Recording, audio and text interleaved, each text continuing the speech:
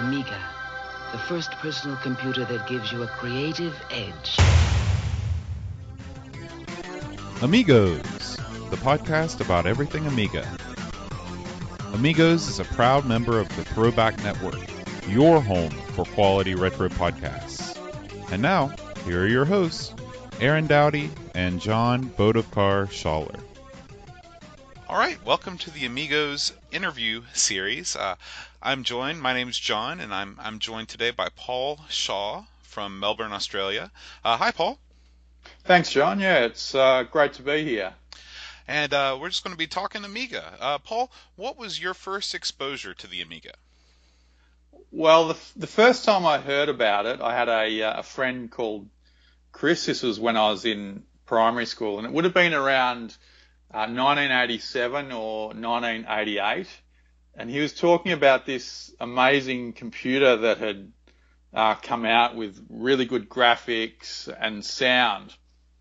And I assume this is probably around the time of the release of the A500 and the A2000. Mm-hmm. So, I heard about all that, but I didn't get into the scene at that point.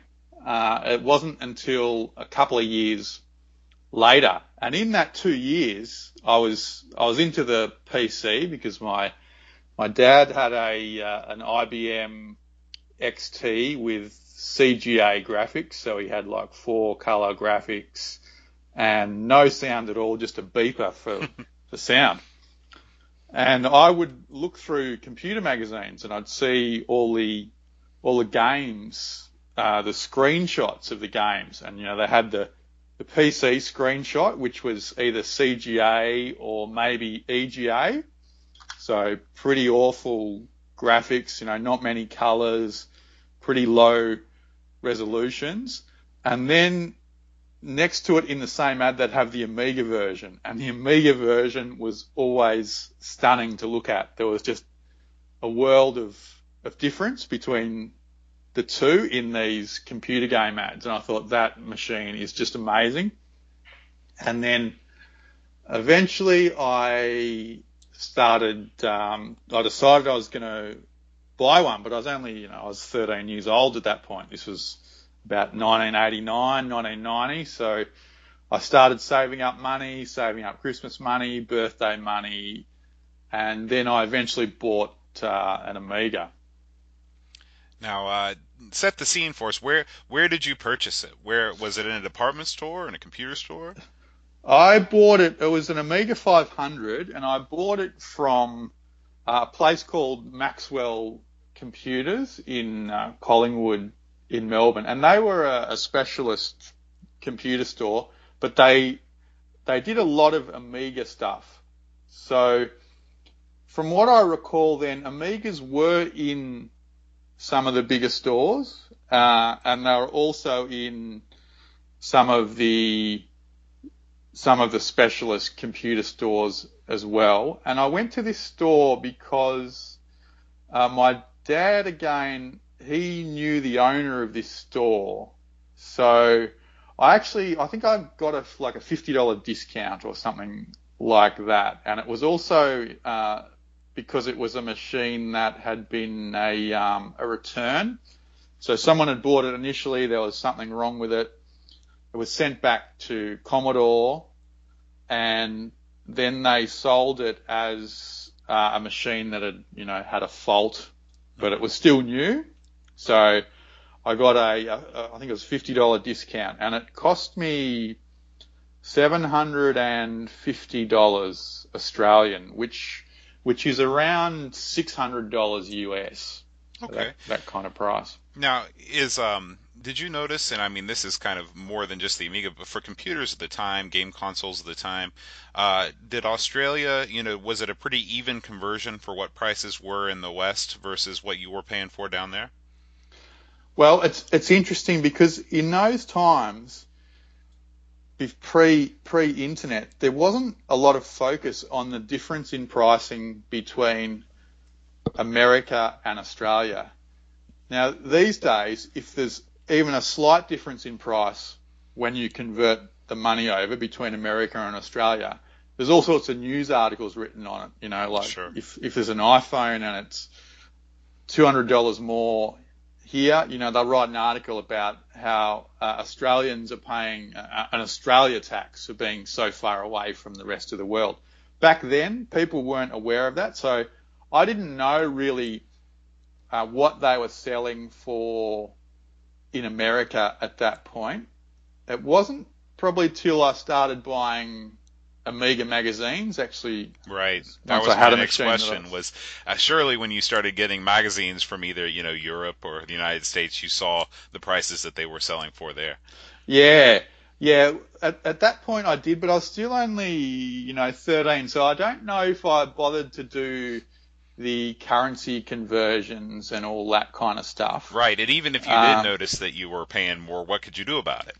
Yeah, that's right. It's completely different to today, where you can, like in Australia, you can get anything from America. You can, even if the company won't sell it to Australia, you just use a reshipping service. You know, it's easy to get the postage quote. It's really simple now, but back then it would have meant buying through like a mail order house and kind of hoping you don't get ripped off by them and that they're legitimate and everything goes okay. So back then, people just bought from the local computer store, or the local department store. Yeah. What did the 500 come with? So what I bought was a starter pack. So it had a box with the actual Amiga in it, and that was like a plain Amiga 500 box. And then then this was sitting in another box, and this other box was like all the starter pack stuff. So it came with one of the RF modulators, the A520 modulator. It had a joystick, which was a terrible quality joystick. It had a few games. I think it was Indiana Jones, and it's FA-18 Interceptor, and a couple of other games. And it had Kind Words, which was a popular word processor back then. Okay. So it wasn't a bad pack. It was probably you know, $40 or $50 more than just buying an Amiga with nothing else. And it also, of course, it had Workbench. It had Workbench 1.3. Mm-hmm. Did you buy the computer with any illusions of doing schoolwork on it or anything like that, or was it going to be strictly a games machine for you? Yeah, interesting, because the Amiga had a reputation in Australia for being a games machine, but I was planning on doing schoolwork and that kind of thing. So Kind Words I did use, and that was an absolutely atrocious word processor. It would crash probably. If you were using it for a few hours, you'd expect at least one crash in that time. So you're constantly hitting the save button. Right, I remember those days. Hoping it doesn't crash, you know. But to buy a good word processor for the Amiga back then was at least a couple of $100 at least. Yeah. You know, they were expensive. I mean, this is something I don't know much about. Do you recall what was kind of the marquee word processor for the Amiga? There was one. I'm just trying to remember. It was called Word something. I can't remember the exact. Wordsworth, I think it was called. Mm-hmm.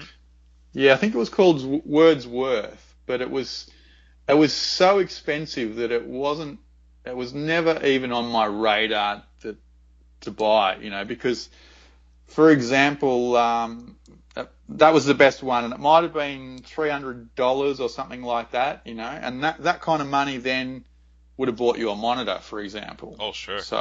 So and monitors weren't cheap back then. Yeah, that's. In fact, what I did initially, I used the RF modulator, and I plugged in it to the TV initially because the monitor, you know, was so expensive, and then saved up for a monitor eventually, And that was like a Philips Amiga monitor. So yeah, the monitor was an interesting story too, because there was two popular monitors back then. There was the 1084S, and there was this Philips. It was called the CM8833, and the story was that Philips made both monitors. They made the Commodore one as well, and apparently what used to happen was Philips would look at all the tubes that they were producing, and the best tubes they'd put in their own monitors, and the other tubes went into the Commodore monitors. Interesting. It kind of reminds me of, Samsung makes the panels for Apple displays. And I remember when I was working at Apple, you always used to hear about Samsung. They save all their best panels for their own displays. And this kind of thing has been going on for a while. Yeah. And if you look at the Amiga format, at the time, the reviews of the monitor, they did used to rate the Philips one as a better monitor in terms of picture quality. They were quite a similar monitor, but it was always regarded as the better one, so that's why I went for the Philips one. And how much did that set you back? That was $399. Yeah, and it had the built-in speakers. The good thing about that monitor too was that you could plug in a VCR into them, and you could use them as a TV as well. So it just had a regular, it had the Amiga port at the back, and then it had like one of the yellow video ports as well, and you could just plug a VCR straight into it and use it as a TV. So you really felt like you were getting, more for your money going that way, because you could set that up in your room or whatever and have your TV and your monitor all in one. Yeah, that's right. Yeah. I thought it was a pretty good buy. Yeah. Now, aesthetically, aside from having the built-in speakers, did it look pretty much the same as the 1084? No, it looked quite different. It was a good color match. Like, they were both very similar colors to match the Amiga. The Philips one had a very rounded front to it. It was a little bit more of a modern design, and the Commodore one was a little bit more square-like. The Commodore one looked more like a regular computer monitor, and the Philips one looked a bit different. So visually, yeah, there was a difference there. There was a fairly big difference visually. And what was, I apologize if you said before, what was the 1084 selling for at that time? That was about the same. About the same. From what I remember. Yeah, most people did buy the 1084 because that was, the Commodore one. And I think even now, like, a lot of people probably prefer the 1084S because it's the Commodore monitor. Yeah. It's the genuine Commodore set one. Of all the branded stuff. Yeah, that's right. So I think a lot of collectors now probably prefer the Commodore monitor over the Philips one. Now, do you still have that very Amiga that you bought? Yeah, I do. Yeah, I do. It's very sentimental because it's the first computer that I ever bought, and I pulled it out about 2 years ago, and I hadn't used it in years. It had been in storage at my parents' place for just thinking for how many years, probably from like 1994 till say 2013. Wow. So what's that? That's almost 20 years. Yeah. And I'd sold the monitor actually years ago, so I didn't have the monitor. So I was trying to figure out how I could even get it connected to something, and then I realised I'm going to have to use the A520 modulator. So I plugged in the modulator, and I managed to get it going, but those modulators, they don't plug in very well to the back of the Amiga. They're notorious for being a bad connection. Yeah, horrible. Like they don't have screws to screw in or anything like that, and they're a bit wonky. So, the picture was coming on and off as I was wiggling the thing, and eventually the picture just went, and what had actually happened was it had done something to the Amiga. One of the chips had blown from that wiggling. Yep. So that A500 is not working at the moment. So there's some problem with the motherboard that I haven't worked it out yet what it actually is. So that's probably going to be a bit of a project to get that going again. I have also thought about getting one of the new motherboards from Gens, the Amiga Reloaded motherboards that are going to be coming out. So I've toyed with the idea of replacing it with one of those. And those motherboards. Are just supposed to be, you literally take the old one out and then you set it in and it fits in perfectly, right? Yeah, that's right. And then your add-ons are pretty easy to add your flicker fixer and your accelerator, and it brings it up to a more modern specification pretty easily, because an A500 is quite hard to expand as well. An original A500 is fairly tricky to expand compared to the 1200. So maybe I will get one of those and just keep the old motherboard to fix another day. Yeah, well, I think I'd probably lean that way, just because, especially if you have an eye on expanding it any further in the future. Yeah. But it's funny that you mentioned that about the RF modulator, because my co-host Aaron, he had a buddy that the exact same thing happened to his Amiga. He was, fooling around with the RF modulator. It was set up against the back of a wall, and when he pushed the Amiga back, it just hit it the wrong way, and boom, that was the end of the meter. Yeah, it's funny because back in the day, I remember the connection wasn't that great, but I never had any problems with it. So obviously over time, as things degrade a bit, it's brought that problem on as well. But luckily, I do also own an A1200, so that is the Amiga machine that I'm using. Now, when did you get the 1200? That one I bought about 2 years ago, and that machine, I bought it from a guy in the Netherlands. So I bought it from Amibay, and it's quite hard to actually get one in Australia. Really? Yeah, there's not that many that come up on. There's some that come up on eBay, but not a lot. And I specifically wanted one in very good condition. I wanted a really white case, sure, and I wanted one that had been ideally recapped and sort of been looked after a bit. So yeah, it was. Eventually, I had to get one from overseas. Otherwise, I was going to be waiting quite a while for a good one to come up on eBay. I also wanted one of the Commodore ones rather than an ESCOM, because I'm sentimental towards Commodore, because when I was into the Amiga, it was the Commodore era of it. Oh, so yeah. I specifically wanted the Commodore badge on it.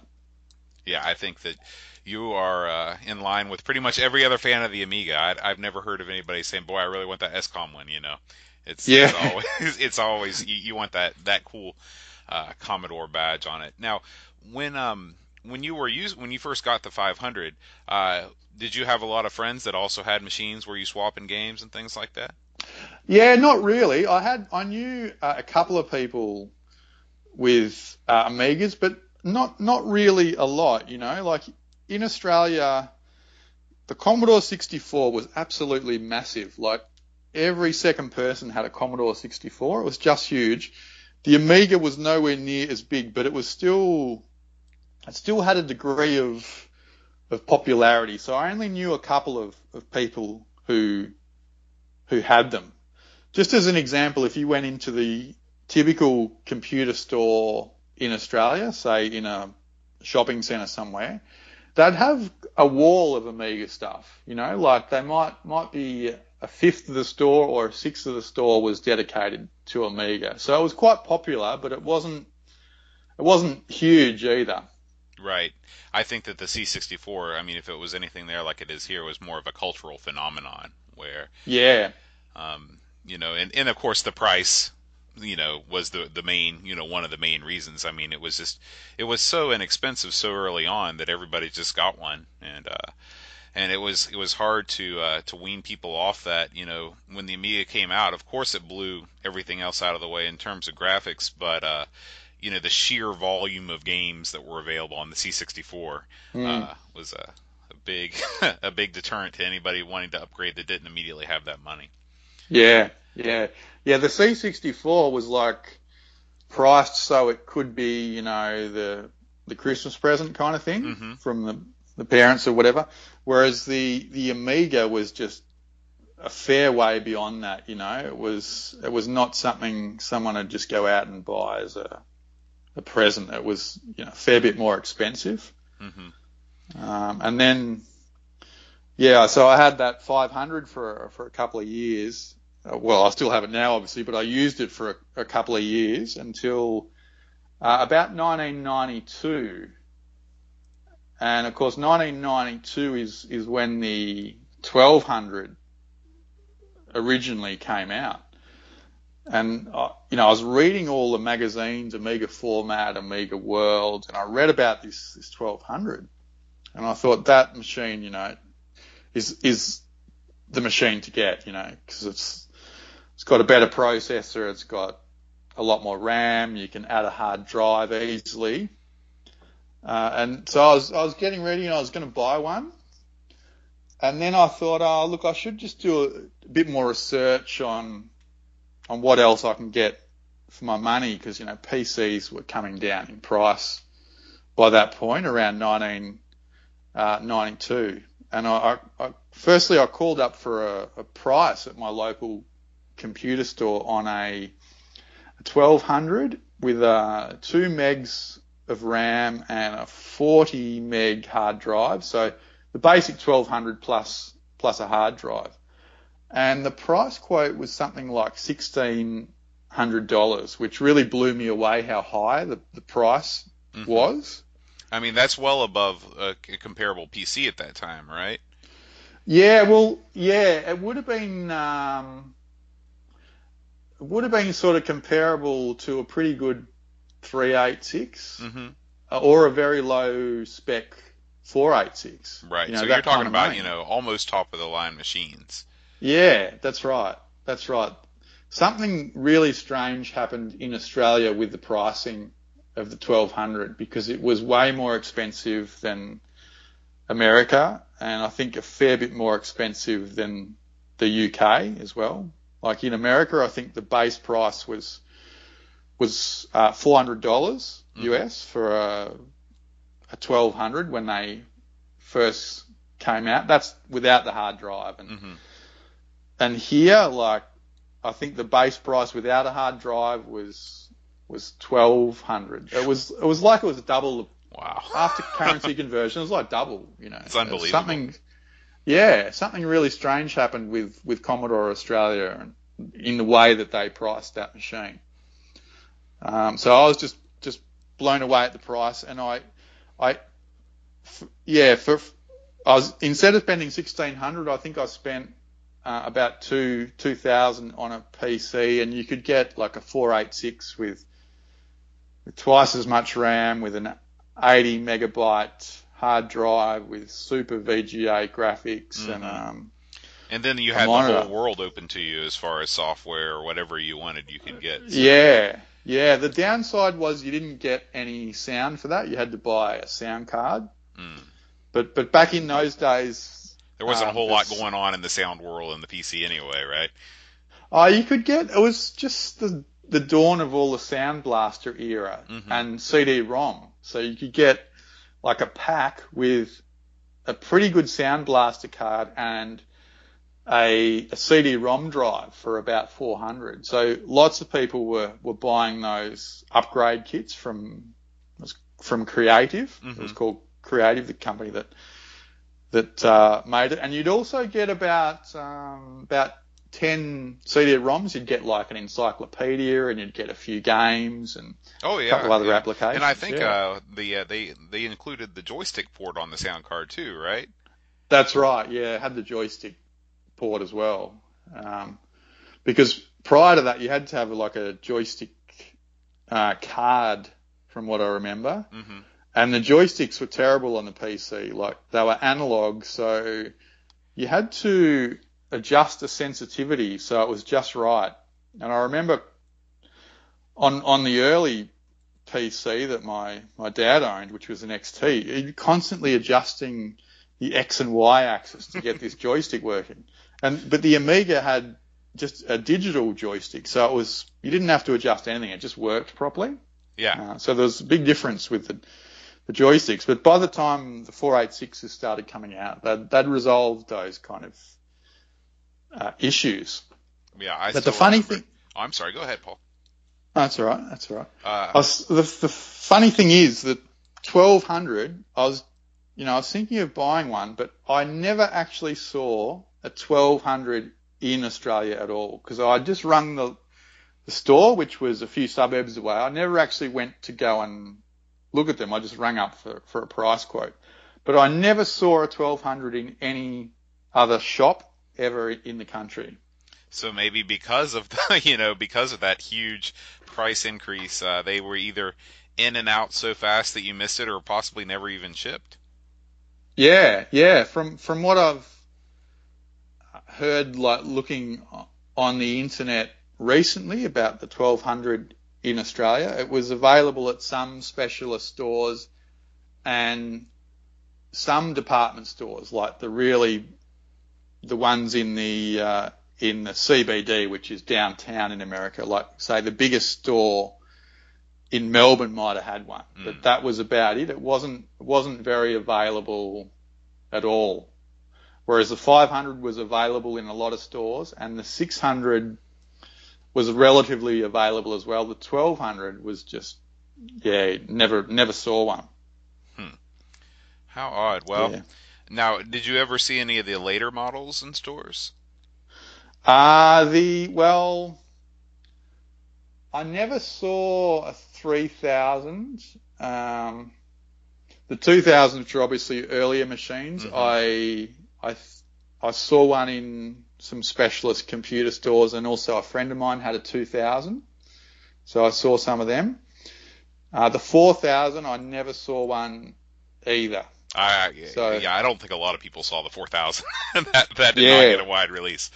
No. The first time I actually saw a 1200 in the flesh was 2 years ago when mine arrived in the mail. That was the first time I'd ever seen one in the flesh. So was it worth it?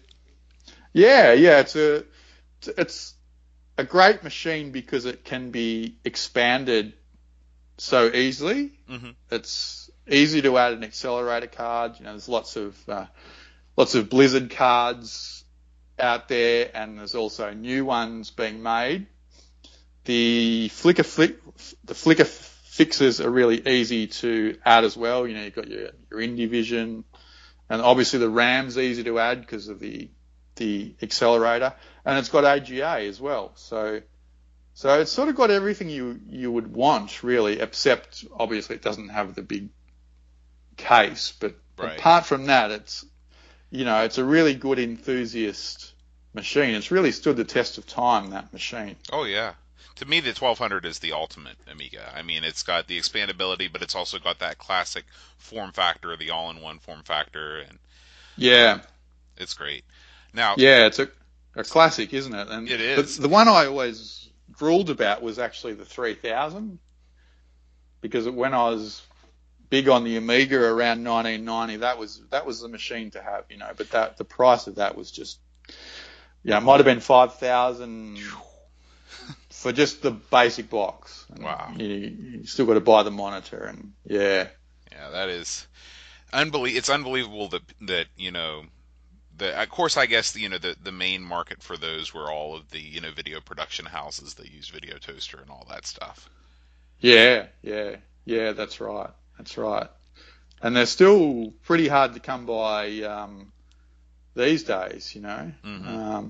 And so many machines have got battery damage. So many of those big box machines have got battery damage, and but they still get good prices on eBay and AmiBay and that kind of thing.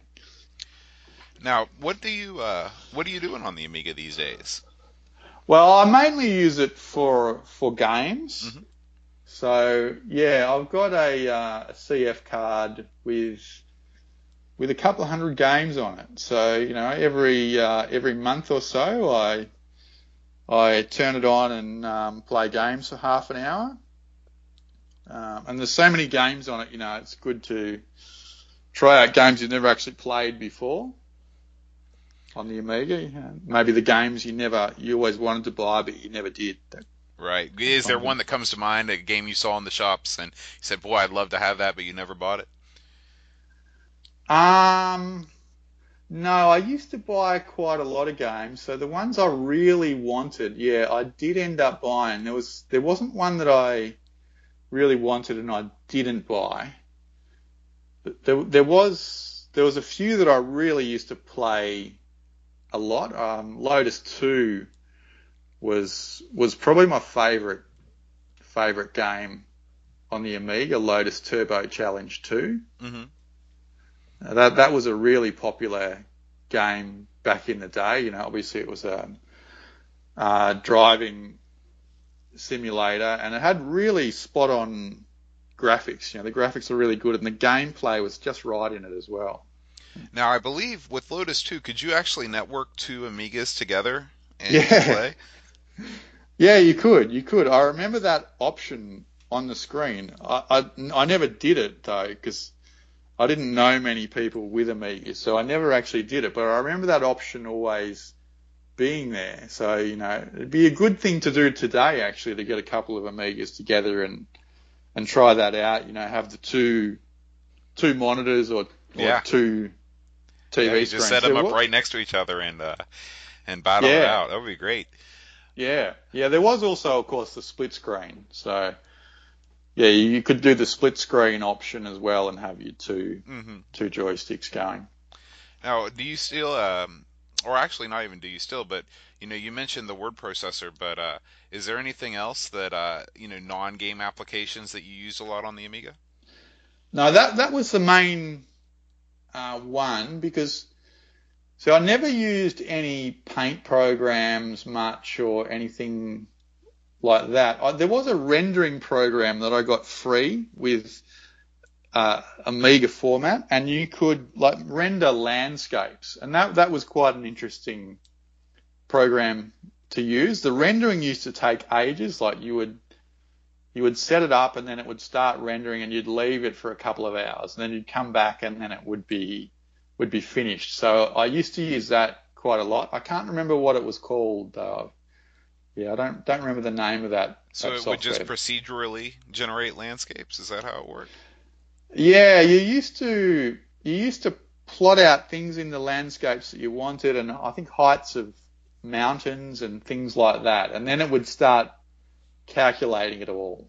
Oh, yeah. Well, that sounds really neat, actually. Yeah, it was an interesting bit of software, but it was just on the cover disc of Amiga format. Sometimes you'd get full applications on the cover disc, which is actually interesting, because later on I was reading, some people thought that putting full applications on the cover disc is one of the things that contributed to the downfall of the Amiga in terms of software often being free, particularly old versions. Mm-hmm. And that being a problem for, it made the software industry less profitable. Hold on just a second, Paul. I got to turn off my dehumidifier. Yep.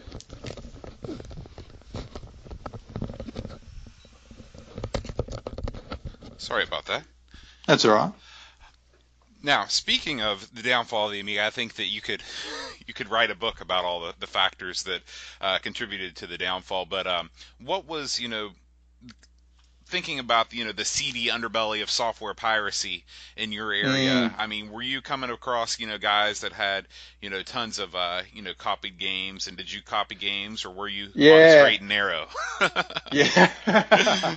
Yeah, look, it was very common. Now, I hope there's no one from any software houses from back in 1992 listening.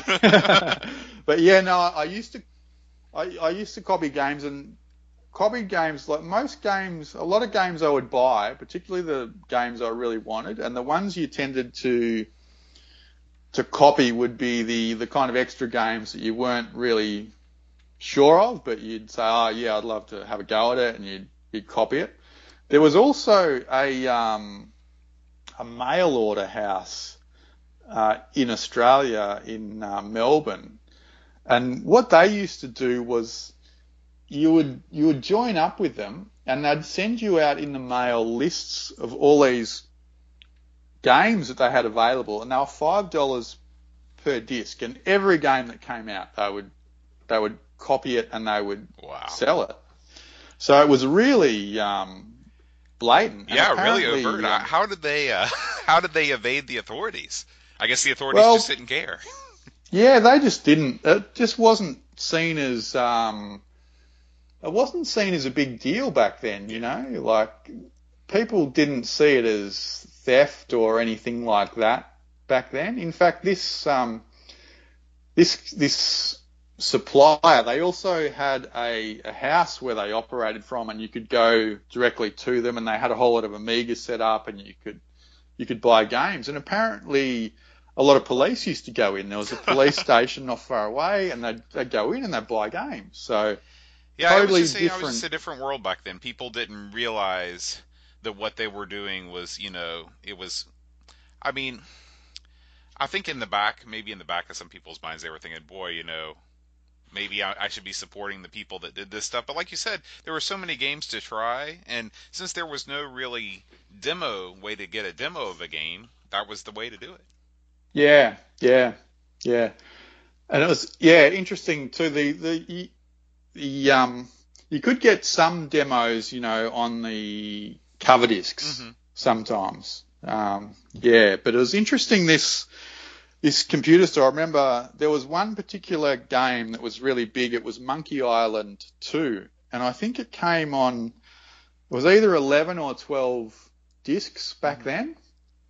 And I remember when they sent their list out for that month, and they said Monkey Island 2, 12 discs. And then it said, you're probably better off just buying the original version, because $5 times 12 is $60. So you might as well just buy it from the shop rather than pay $5 a disc from us.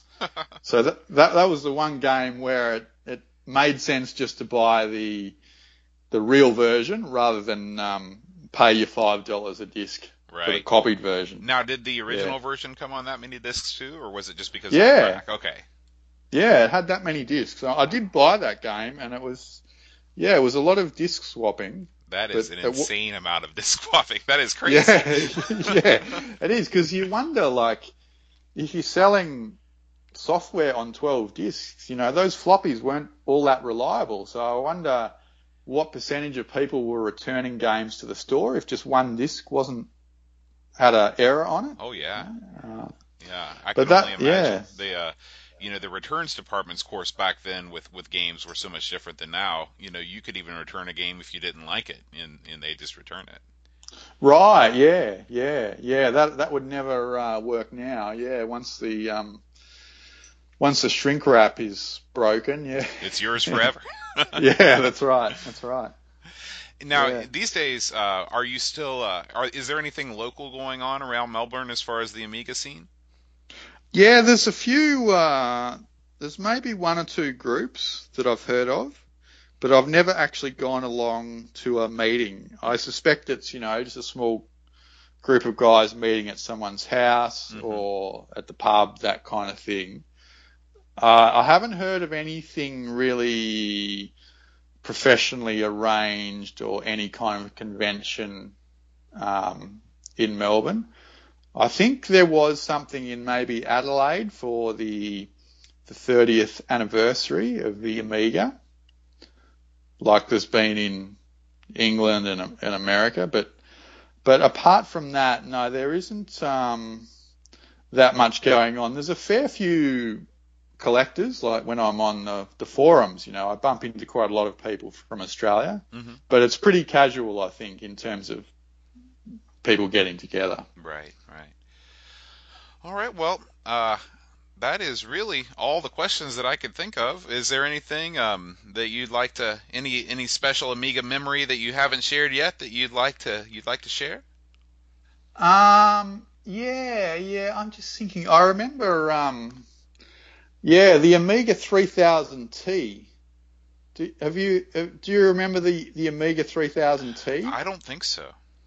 That was an Amiga 3000 in this massive tower case, and it had about 7 drive bays, and it had 6 Zorro slots, and that was the machine, which was absolutely crazy at the time. It was just the hugest Amiga you could imagine. And I remember this one article, I think it was in Amiga World, and they called it the Ultimate Amiga. And what they did was they took an Amiga 3000T, and then they added in the best accelerator they could, which would have been a 68040, like 25 megahertz or 33 megahertz or something like that.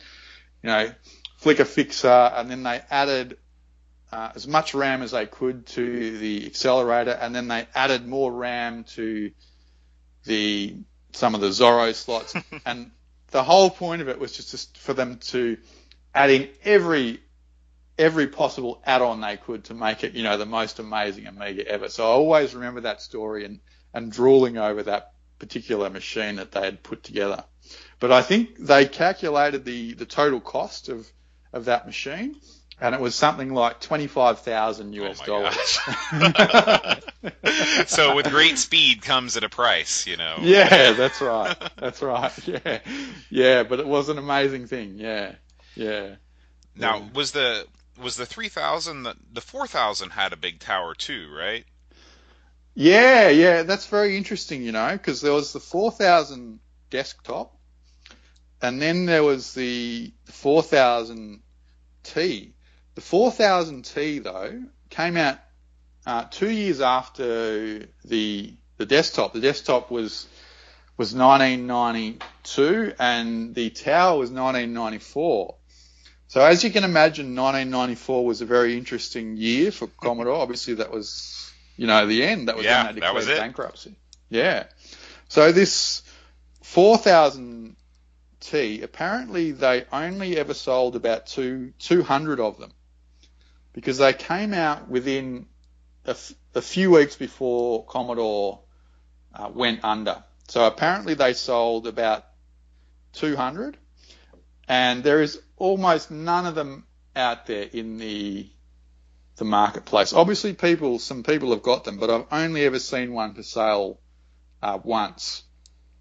So a very rare machine. It's a bit of a grail for Amiga collectors. ESCOM released it again, and there's lots of the ESCOM ones, but the Commodore ones you just never see them. So it's interesting, that hardware that you never see, the unicorn of hardware. The other thing that's interesting is there was an accelerator for the Amiga 500, and that had it was the best accelerator ever produced, and it was produced by, I think, Progressive Peripherals, P&PS, they used to call themselves, and it was a 68040. So, an amazing processor in that accelerator, and it fitted internally into the Amiga 500. And this is another one where you just never see one for sale. They barely exist. But apparently with that one, the company who made it, they started producing them, and then they had this huge fire in their warehouse. So in the end, not many of them were made, and they were so expensive that obviously not many people bought them either. They were, I think, about $1,000, particularly to put that in an Amiga 500. Yeah, a machine that cost less than half of what. Yeah.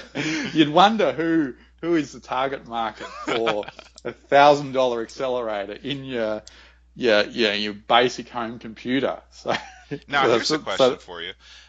In Australia, was there any kind of hardware or software development being done for the Amiga?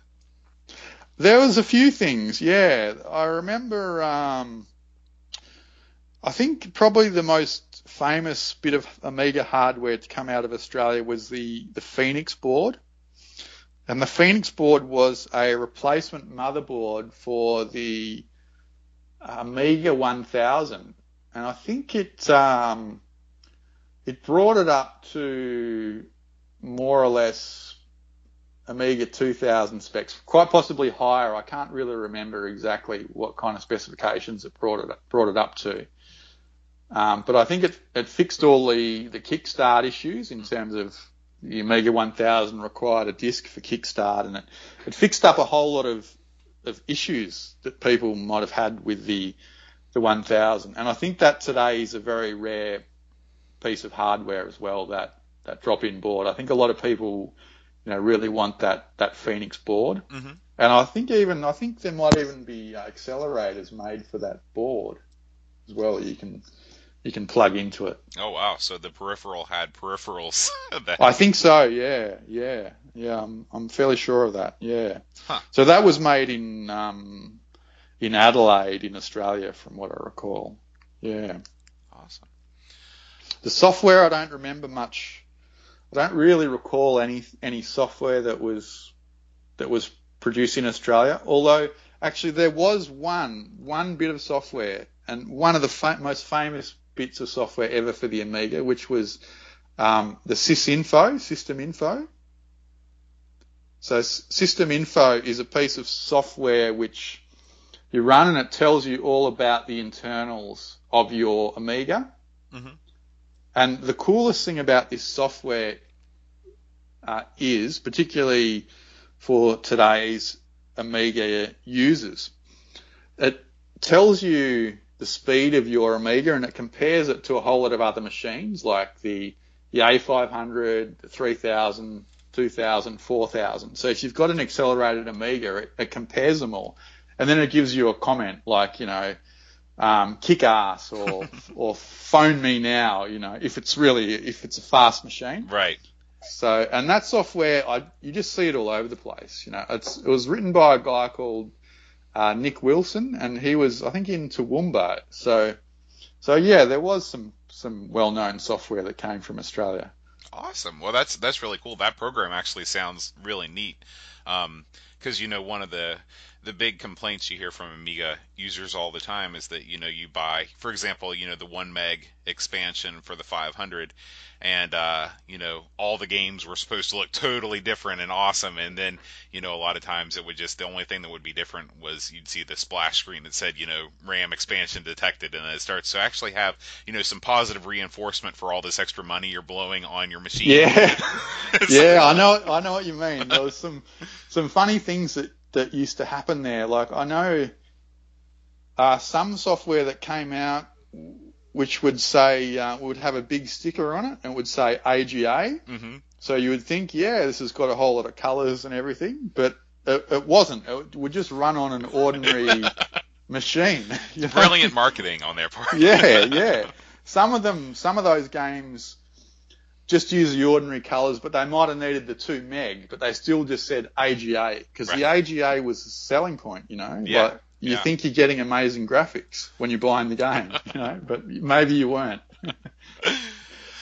All right. Well, Paul, thank you so much for coming on the show. It's great to be here, John. Yeah. It's been a great. I've loved to hear about the Amiga in the Australia. For all the people that are listening, if you live in another country that is not the United States or Australia, and you'd like to be interviewed, shoot me an email at amigospodcast.com. And for everybody else, thanks for listening. Paul, thank you again. Thank you, John. And we'll see you next time. Bye, Paul. Bye-bye.